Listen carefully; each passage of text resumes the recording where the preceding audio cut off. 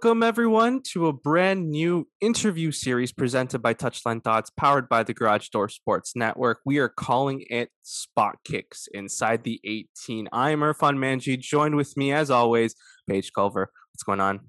Pew pew pew. I don't have that button yet, but I we'll know work we on gotta it. get the button. Yeah. No, I'm doing great. How are you?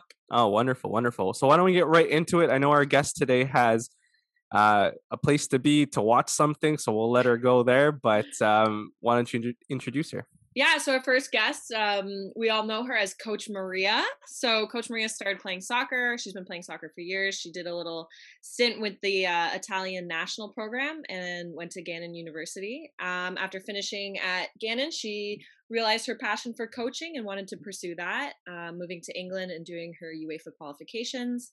After a year abroad, she returned as one of the highest qualified female coaches in all of Canada, which is amazing. We were Do the on pew your pew. That website. deserves Pew a. pew pew.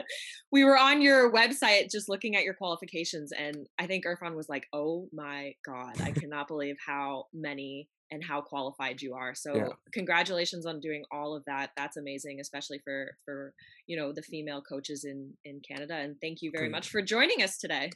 Yeah, thank you so much for having me. Yeah, I know sometimes when I send out my resume or update my resume, it's like pages long of qualifications, but no, I love it. I can't picture myself doing anything different. So yeah, and thanks for letting me go on time. For those that are watching, I'm a diehard Italy fan, so I'll be able to So speaking of being diehard Italy, what do you make of their first couple of games? Yeah, so first of all, I'm so excited to be finally back in a tournament. I think it was a really hard blow for Italy, the fans, and obviously the community, not being in the last major tournament. So being back is great. It's such a different way of Italian football. I mean, we're so used to Italian players defending and not getting forward and just kind of Hmm. counterattacking and sitting back. But this year we're attacking. We're trying new things. We're trying new players. Younger players are getting minutes. Donnarumma as the goalie. Obviously, it stings for Gigi and not seeing him there, but to pass it on and be that young and not concede goals yet, hopefully, and not in his career ever conceding more than I think it's like 2 goals. So he's Yeah. doing well. The team's just looking great. But again, Gary Neville said it right. Italy hasn't been put under high pressure and opposition, so this Wales game will be good. But I'm a happy fan because we're on to the next round, which is not always the case for Italy. It always comes down to the last game. So today Hmm. we can sit back and enjoy it, hopefully win, but know that we're on to the next round. Yeah, and I think the great thing about Italy this year, and Paige and I have said it, is they have a good transition. Yes, they have an aging backline, and that was the biggest question mark. But everyone else seems to be like handing it off to very good players. Like Locatelli has been phenomenal. I mean, you talk about Gigi and Donnarumma. That's a solid transition between high-priced goalkeepers. So, I mean, we'll see how it goes. Obviously, they'll play a little bit of a faster Wales team later on today, and we'll see if that affects them. Yeah, hopefully it'll be a good game. I mean, all the Euro games so far have been entertaining. There hasn't been one game where it's just kind of been boring and you don't want to watch it. All the games have been great, which is amazing. I think coming back from COVID and seeing not all fans in the stadiums, but seeing some fans, and just the way the tournament's played out has been great. So I'm so happy it's back, and Mhm. I'm itching to see what's next and who takes this. Exciting. Definitely. Definitely.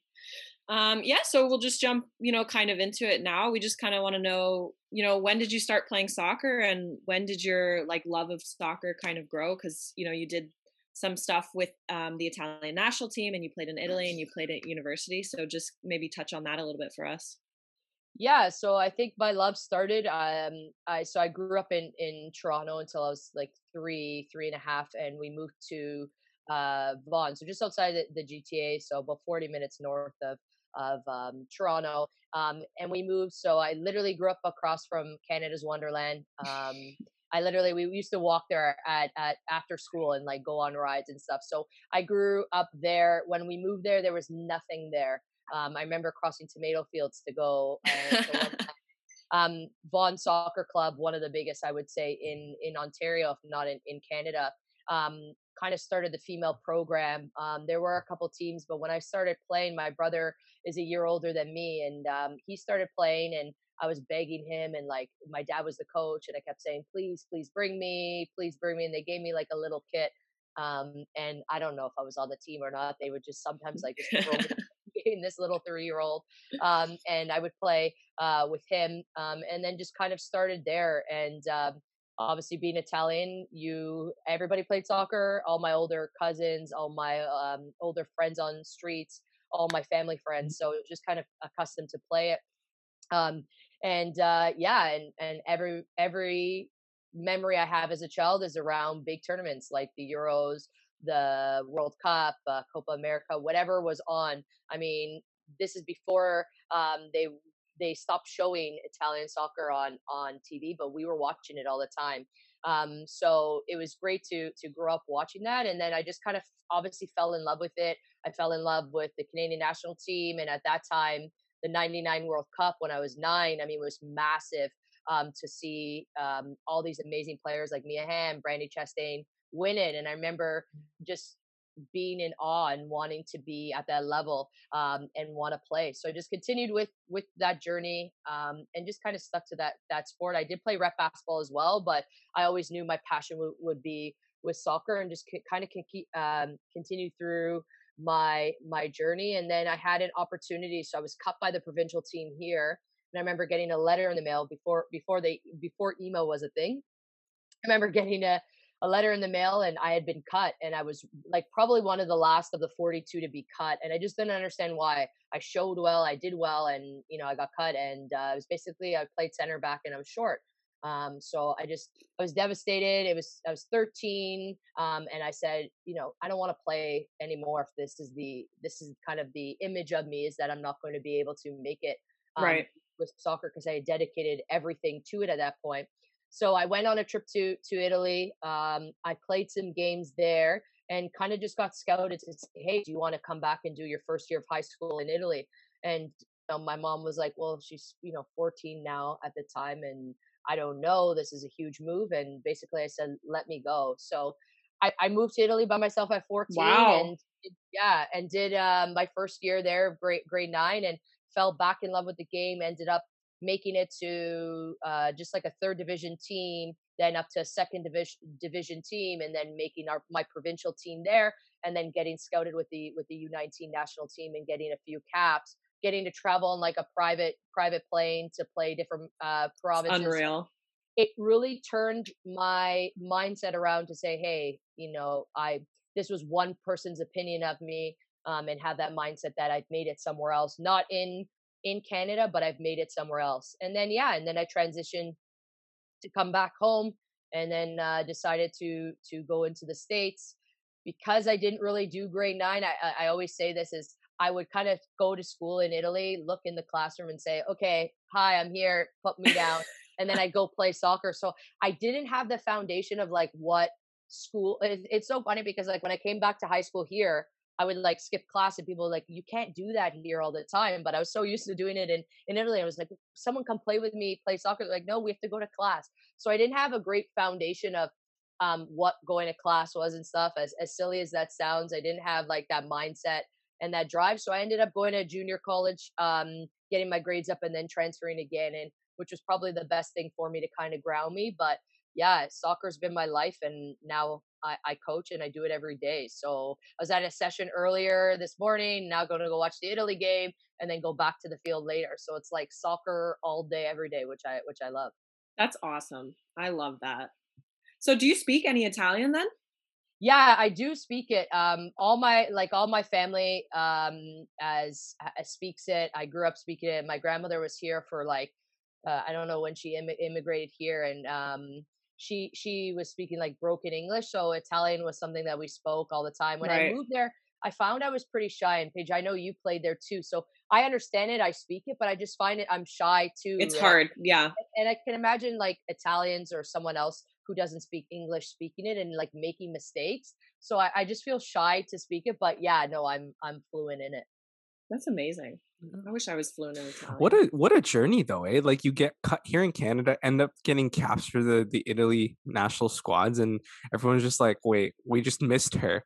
And I think that's the issue with Canadian soccer players is that sometimes they get cut or they have dual citizenships, and we don't see them play for Canada, and they've kind of lost that opportunity because of one decision that kind of you know stops them from getting that opportunity.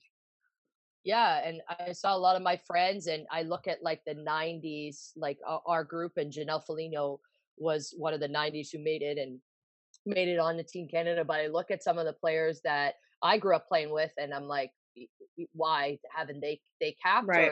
or gotten opportunities? I'm sure that's different for all the classes, but I felt that obviously looking at mine, it was a special class. Like below us, there wasn't that many players that had been getting recognized, like the '90s or not above. I remember there was a really good like '88 program out of a couple clubs. I remember them being the top of kind of Ontario, and then the '90s, and there were so many good teams. But yeah, like you said, so many players just didn't make it on, and I don't know if they question why. I question why for myself and so many of my teammates. But yeah, like you said, it so many players just decide to go play somewhere else with their citizenship. Yeah. Yeah. It seems to be the trend here in Canada, unfortunately. So, how did you transition from then being a player into now being a coach? What was that like? Yeah, so I went off to school, and like I said, like I think school is for some people. I knew right away that it'd be tough for me to kind of keep going through it, get my bachelor's, and keep going up through those levels. I always, and I mean, I wouldn't be sitting here, and I tell my college coach this all the time every time I talk about him. And I send him like that. Hey Colin, like I've talked about you in another segment or something like that. He's like, oh my god. But the reason why I'm a coach is because of him. And I used to go to training sessions as a player and like think as a coach, and I was doing things to like progress sessions already as a player. And then obviously I got hurt, and I knew I couldn't probably continue playing as high up as I would like. I wanted to go back to Italy or go try out in England, but I got hurt. I tore my ACL, my MCL, meniscus, so I knew coming back probably wasn't for me. And some people come back from it, but I just knew the mindset for me probably wasn't as a player. How can I transition as a coach? And I got a summer job as I was home from university, and I just started coaching like house league kids, like a summer camp, and I loved it. But I knew that I didn't want to. Sometimes those camps is unfortunately like babysitting. That's what we were Yeah. basically doing. But I wanted to transition and be a high performance coach, so I started running some sessions for like friends of mine and stuff, and then decided I went through a pretty bad breakup, which kind of like held me back from ever going to England because I knew I had Italian citizenship at the time. I could go live in England, and I said to myself, and now I'm going through my Canadian license, so it's different. But at the time, I said, where can I get my license and challenge myself to get the hardest license possible? And I knew it was England. I went through that breakup and said, okay, now that I have all this time, let me go to England. And I literally 2014 packed up my bags and left, and lived in a hostel with 16 people, $3-4 to my name, and just kind of struggled. I mean, I was working for like a pure later, like it was called Royal Mail, like just sorting packages at night just to pay for my Wow. accommodations. And I really was grinding it in London, and I loved it, and I would do it again in a heartbeat, but just obviously save a little bit more than. A little bit more money. Yeah. Then the four That's dollars, yeah. Yeah, yeah. Wow, that's awesome.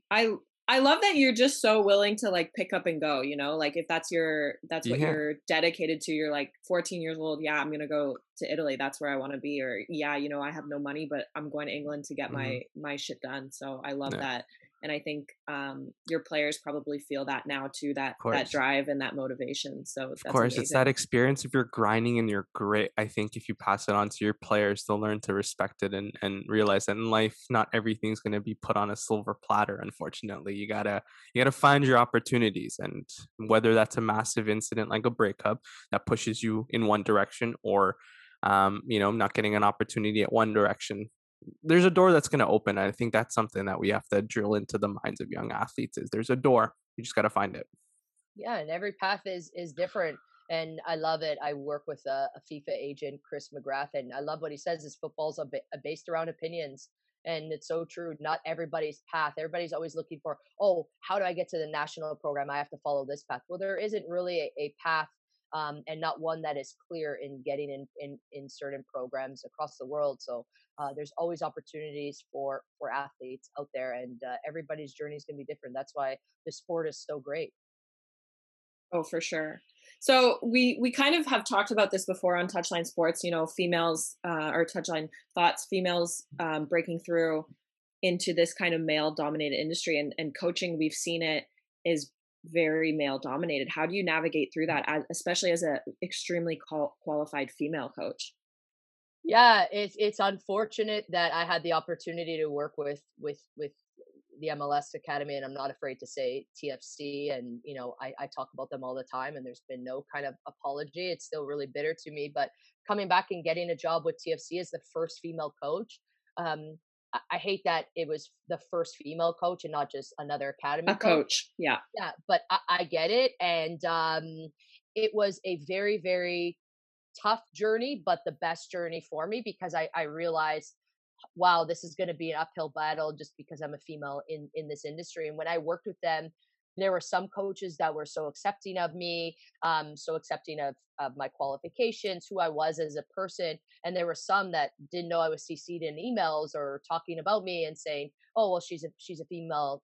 It won't be a good relationship with our players." And the players at TFC, no mind if I was coming down, but it starts to get a little bit aggravating when you're there with this high qualification. You just came off such a big license, and now you're picking up cones, and you're just kind of standing on the sidelines. Right. Yes, you're getting paid for it, but as a coach, I want to be getting paid and training and developing and working with the best athletes we have in Toronto. So I wanted to continue on with them. There wasn't room, and it was a kind of a mutual decision, but more on their end that it wasn't, and I'll always remember it, a good fit. And it was no explanation as to why it was a good fit. So I experienced that pretty young, which taught me a great lesson, which now, then I started my own business and everything. But that was kind of that experience that I think most female coaches have to go through. And it's unfortunate that we have to go through it. But I talk to so many colleagues across the world, and they're kind of going through those picking up cones or kind of being that assistant. And so many Right. times I go to a game and they're like, "Oh, you're the trainer," and I'm like, "No, like I'm the No. coach, or I'm the head coach." And that's kind of those things that I hope the conversation changes. And for any male coach here or female coach listening, I mean, let's change that conversation. And I know there's so many different organizations that are trying to change that word as female coaches and not just say, "Hey, I'm a coach." Yeah. Right, because you're more than qualified and probably more qualified than the male Oh, coaches that are a there. 100%. Yeah. Oh, Yeah. that aggravates me so much because there's so much of this like Mhm. stereotypical masculinity, blah blah blah bullshit. Oh, So yeah.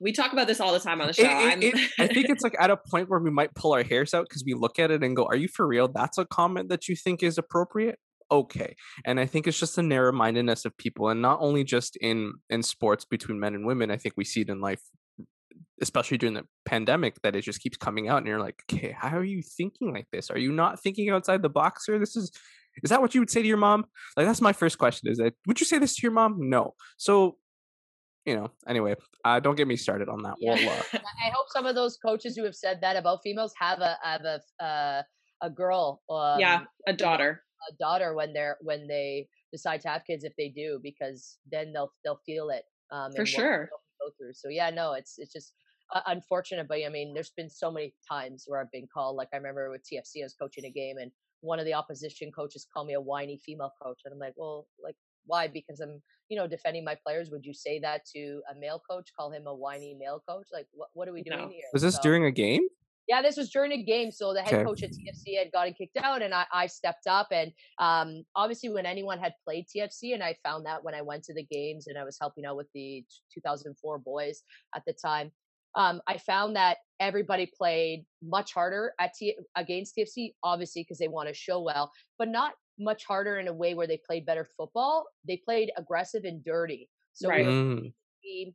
And it was literally a UFC match, and that's why the coach got kicked out, because he had stepped up and advocated, hey, listen, we have to control the game here. These players are basically scrapping. All kinds of names are being thrown out. At the time they were 13, so you don't want a 13-year-old boy talking that way. So it should have been called both ways. TFC coach gets thrown out. I step up as the head coach. The boys don't care that it's me or the head coach. They don't mind. But the other coach was just heckling me most of the time.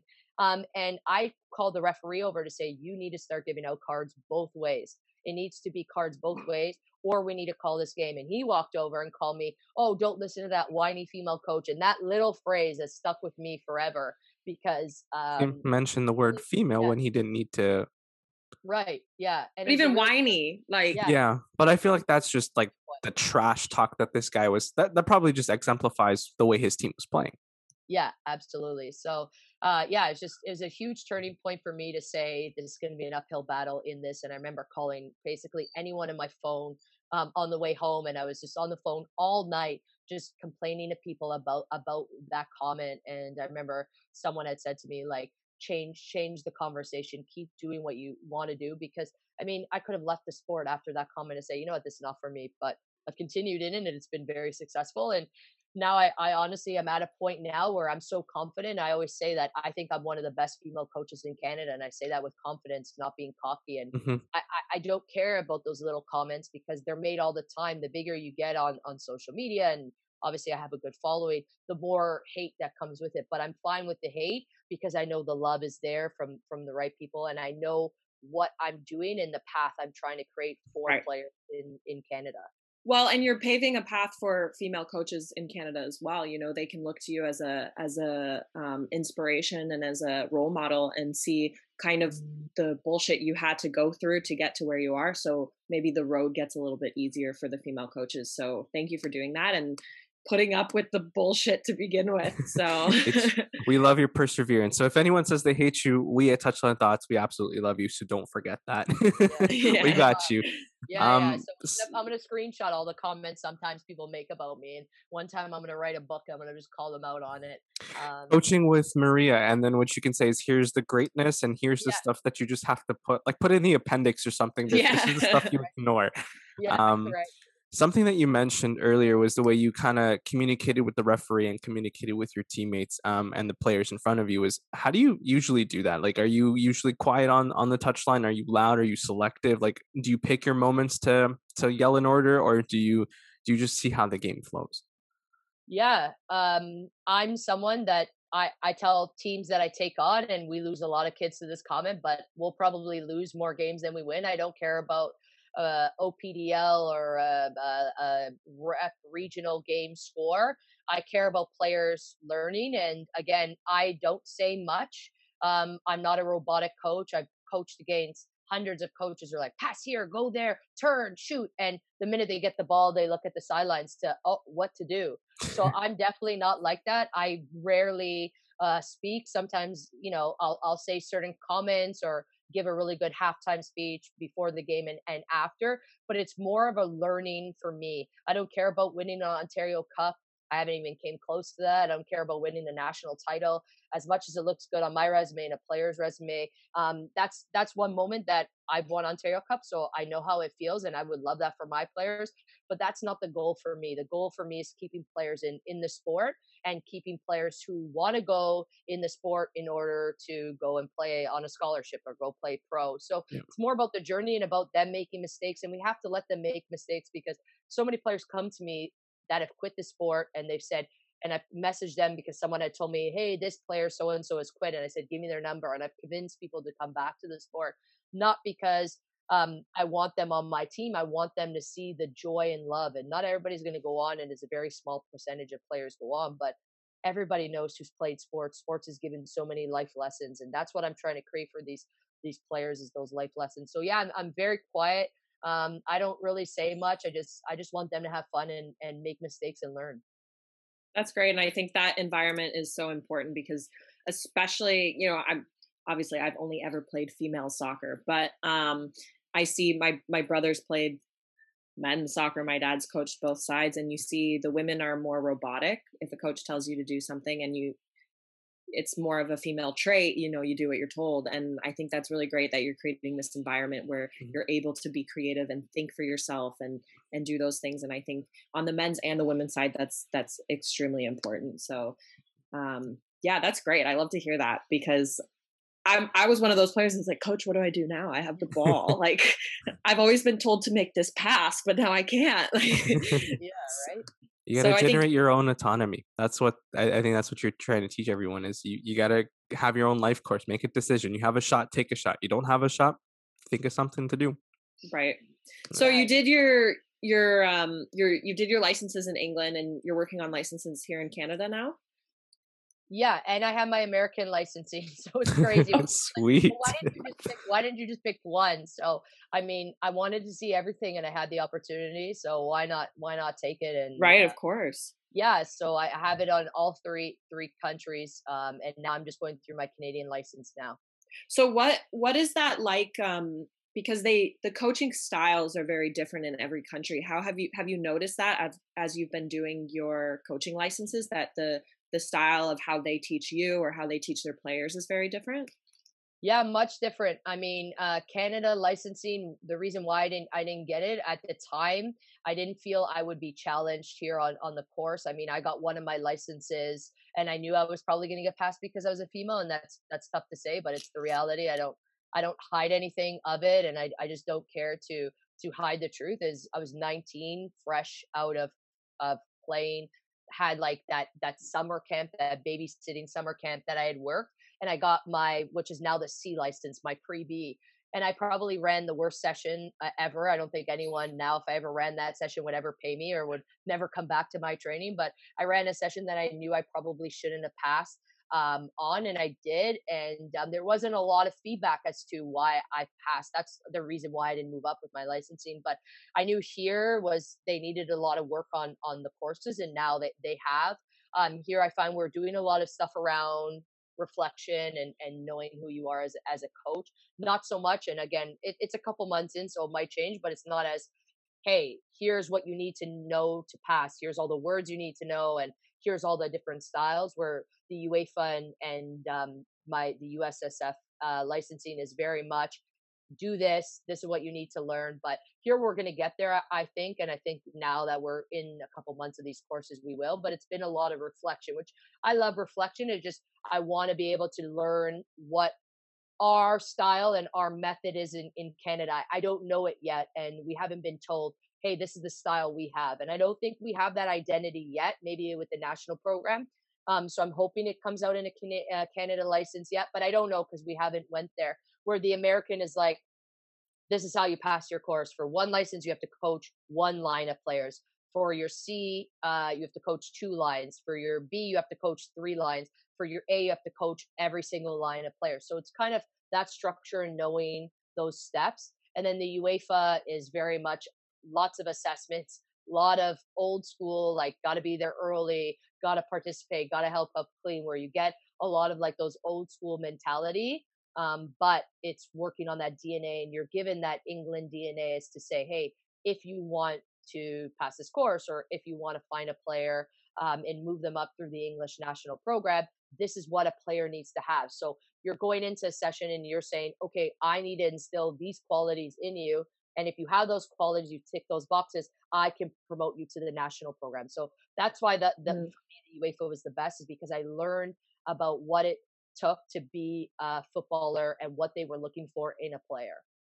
So speaking on that, how do you I know you're coaching a lot of players who are transitioning maybe into university or looking to go to schools, just skipping ahead here. How do you yourself look to recruit players or what do you recommend like what coaches are looking for those players? Yeah, I think players and coaches need to stop focusing so much on the technical. I mean, technical training, and I mean, I do private training. There wasn't private training when I was growing up, so obviously there's a niche now because the generations change, where kids aren't playing in the streets, they're not going out and touching the ball. I tell people all the time, I'm not making these sessions with fireworks, trampolines, the circus. I'm doing stuff that I did as a kid. I'm not Right. recreating the wheel. So they're coming to me for the technical work, which they can do at home. And I hope coaches who are hearing this get away from just doing technical work at training and focusing on, especially as those U16, 17, 18, is phases of play and speed of play, because Paige, better than yourself, the game from youth to college and then college to pro is so much. It only gets faster, and Right. these teams are just not the tactical mindset of like transitioning into being faster in the speed of play is something we lack and players aren't ready for. Or like preseason when people are about to go off to the states and they're like, "Oh, I'll wait till August to do it," and then they cram it in for 2 weeks, and then they get there and they're like, "Well, wait, well, I did it for 2 weeks. Why am I not fit?" Right. So I think it's that mindset of getting them ready for what's next and telling them that it only gets faster. And I keep telling them over and over, I sound like a broken record, is when things aren't happening, I give them a lot of time drills and stuff. If they're not doing it in those times, I mean, you can't play at the next level. For So sure. we're trying to change that conversation. So for coaches, give them that technical work to do at home. Don't spend 45 minutes of your session doing it, because they should be doing that at home anyways. For sure. And I mean, growing up, my dad always said, "Why are you not in the backyard juggling or something, or like just touching the ball through cones?" And it was like, "Well, we do that at training." And Right? it's like, now looking back, I'm like, "Hey, Dad, you were right. Why are we doing this at training? We got a backyard. Like, what's the? We should be." And you're right. You should be at training working on speed of play, making decisions quicker, making passes quicker, those kind of things where you should already have your technical ability down because you do it in your backyard every day. Yeah, absolutely. No, I think that's so true, and something that we need to change. Like, I know parents don't want to tear up the basement, but I mean, I was smashing the ball off the wall all the time, and I mean, there's tons, and I was just creating stuff that I think I would do, and like some coaches were showing me things to do at home, but like now there's no excuse. Go on YouTube, go on Instagram, Twitter. There's tons of free content out there that coaches are putting out for players, and just try and recreate it yourself and spend that time. I mean, get someone in your neighborhood. Doesn't matter if they're older or whatever. I mean, there was no, "Oh, okay, you're a 2003. Only the 2003s can play Right. soccer in the park together." It was whoever wanted to come play. Right. Whoever was there, whoever lived there, whoever bring a friend, whatever. Right. Sometimes we had dads playing. Who Yeah. cares? Who cares? Some dads were in Even there. more competitive. Right? Here we go. That's awesome. I love that. So how do you prep players for like big games or really important moments in their playing career? Like what do you say to these players? How do you, because it's different from being a player and being a coach, you know how to prep yourself, but how is it from like a coaching aspect prepping these players? Yeah, I'm pretty much still in the mindset. Like, it's such a weird thing, and I'm glad you asked that question, because sometimes, like, when a player's like going up for a header, like I'm on the sidelines, like doing little moves. When they're about to receive the ball, I'm like, "Oh, I'd switch it," or I see them do something, I'm like, "Oh, I didn't think of that, but I would do that." So I'm still in that like player mentality, and I always thought of myself, even as a coach. Like sometimes I'll get in the sessions with the kids, and they love it. The banter's still there, but I love the opportunities to get them ready for a big game and going into a finals or something. I think now I coach a lot of the mindset of an athlete. A lot of athletes, especially coming off COVID and finally getting back and getting a camera on them again, because we try to film everything. So getting a camera on them and they're making mistakes or something is more that mindset piece of getting them mentally ready and doing some self reflection. Our players have to get there early, walk the field, kind of like the pros do, like walk Right. the field, get used to the field, see if there's any bumps or divots, or just picture yourself in that mindset. But it's definitely tough to get them ready for big games and big moments, because I know what they're going through, because I've been in those moments and I've been a player. So that's what I tell them, and I try to relate more to them and try and just relax them as much as possible. And I think as a youth player, they think that this is one and done. So if they get this opportunity, it doesn't happen for them. Their career's done. They're never going to make it.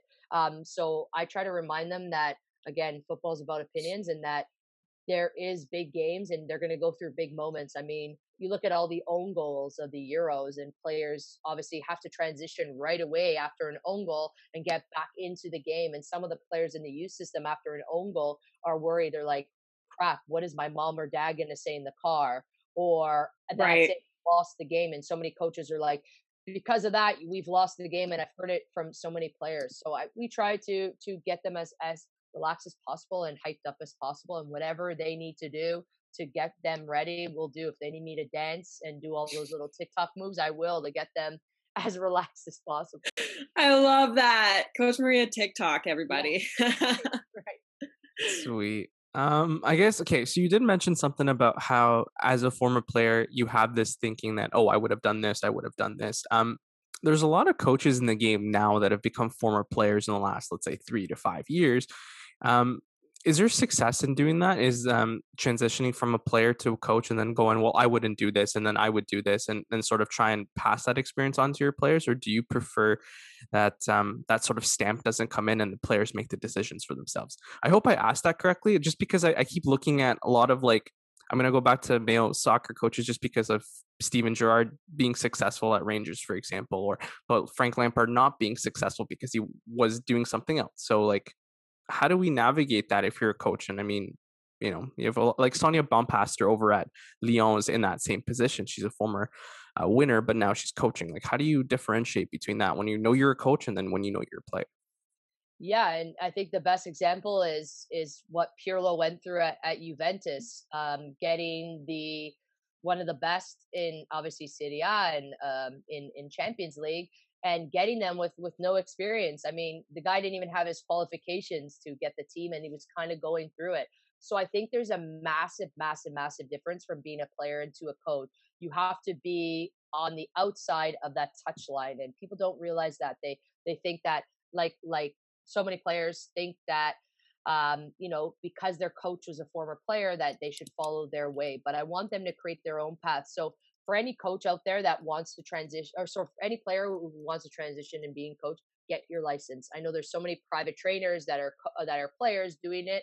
Just get a basic license so you can see the difference in the way you have to be able to speak to players and the words you have to use that maybe your coach used. But I think there's that transition piece, and it's not an easy one. I mean, I know a lot of players struggle becoming a coach and giving up that dream of being a player. So it's that mindset piece for sure. But yeah, I would hope that coaches that are former players get a license so that way they can see it.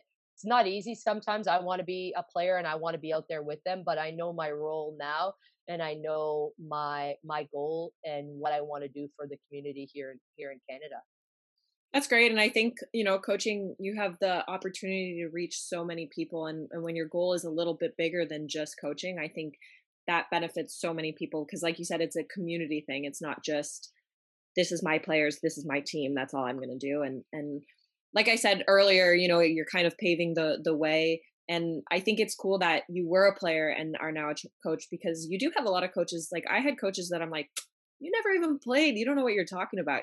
So for me, I always respect a little bit more when you've been in my position, so I can take your experience as well and your now guidance. So I think a lot of players respect that and look up to that as well. Where Pirlo, for example, doesn't have his coaching. He's just a player. Yes, he's one of the greatest. But then you go to look at him as a coach and you're like, well, do you really know what you're talking about? I don't know. So I agree with you. I think it's important to go get those licenses and just have some sort of foundation in that transition. Yeah, and like you've said too, is like I do recruiting. Like I help athletes get to the States, and obviously in Canada. I didn't play in Canada, I played in the States. But I see so many recruiters who didn't play in the United States or didn't play in Canada. They're just obviously found a couple kids that they've sent over, but they don't know the struggles of like missing Thanksgiving, missing Right. Christmas, not being able to come home, or get a home cooked meal, or playing in hot weather. So I think I do it a little differently because I've been in those positions where I've been away from my family and I've missed so many things. So, like I say, Thanksgiving is one of my favorite holidays now because I missed so many Thanksgivings in a row, or Easter, Right. because I was away at school. So I think for players is I think they can relate to me more because I've been in their situation where I'm not telling a player, "Oh, hey, you're born here in Toronto, you love the snow, but oh no, go play in Florida because there's a great offer for you and now you're in Florida in like, 30, 40 Good degree luck. weather and you're like, why am I here?" And not every You're like, player can do that, or go to California. We have a player going to California, one of our first now, and she knows she's going to be away from home and probably not come home as often. But that was a conversation we had with her to say, hey, you're going to school in California. You're not going to be able to come home just at, you know, just drive home after practice and see your family. And I think those are things too, like you said, is something that I can relate to my players. Right. And I've been in their shoes, like you said, and I think that respect factor is there because they ask me questions now, and I'm like, hey, I'm a dinosaur now. Like, I'll get someone closer in age to you to answer that question, because obviously my journey in when I played at school is different than someone else. So I try to connect them with players, and my players know I'm like, message this person, text that person, email Right. that person, so that way they can connect with each other. Yeah. And get that same advice, because it's always nice hearing from a player who's currently in that role or at that school. Definitely. I agree. And it's learning from those experiences and, not making the same mistakes and things like that. So, kind of moving into our last question, we both want to know, Yeah. do you see yourself coaching outside of Canada, or Canada is it for coaching? Like, that's where you want to be? Juve has a coaching gig open. Just putting that out there. So Yeah. So we actually have a player playing there on the U19 team, Irina Tale, which I'm hoping will become a household Canadian name soon. She's 17, tearing it up, playing with the U19s there at Juve. So dream job. I would love to obviously coach for Juve, because I'm such a diehard fan, and it was instilled in me as a young kid from my grandfather. He was a diehard fan. But I don't know kind of where the future holds. I mean, I'm open to so many things. I think now I've kind of put the dream on hold of coaching professionally, because I see a lack in youth players quitting the sport, especially on the female side, and leaving the sport and not continuing on. So I've kind of found that niche in coaching youth sports and being that supplementary coach to help them out on that journey. Down the line, who knows where it'll lead? If it leads into a job with a professional club, I'm open to it. If it was to be open now, I probably wouldn't think about it. I think almost every year my college coach asked me to come back and coach there, but I'm happy where I'm at now, and see where we go. And I hope I could leave a legacy here for youth players and inspire thousands of players before I move on to what's next for me. Still young, so I'm excited and want to do a couple more licensing first before then maybe transition into the pro game. And hopefully we have a Canadian team. That's my goal. Is hopefully I can work on that the NWSL Canada team and be a coach there. I love that. I love that. I'm here for I'm on team. Get an NWSL team in Canada too. Yeah, and that would be great. Talking about it. Everybody's talking about it. I think eventually the more we keep pressing this issue of not having a professional league, the more the conversation will stir. So we just need people to keep advocating for it. And then hopefully there is a league, and I would definitely apply for that. Awesome. I love that. Well, that's kind of all the questions we have. And thank you very much for being on our very first our very first interview of our new series. And I have really enjoyed this conversation, and learning more about you and your experience as a coach and what you're trying to do for young athletes. I think it's great. And yeah, so thank you for joining us today. And thank you to anybody who's watching and listening. We'll have this out later this week. So yeah, it's been awesome.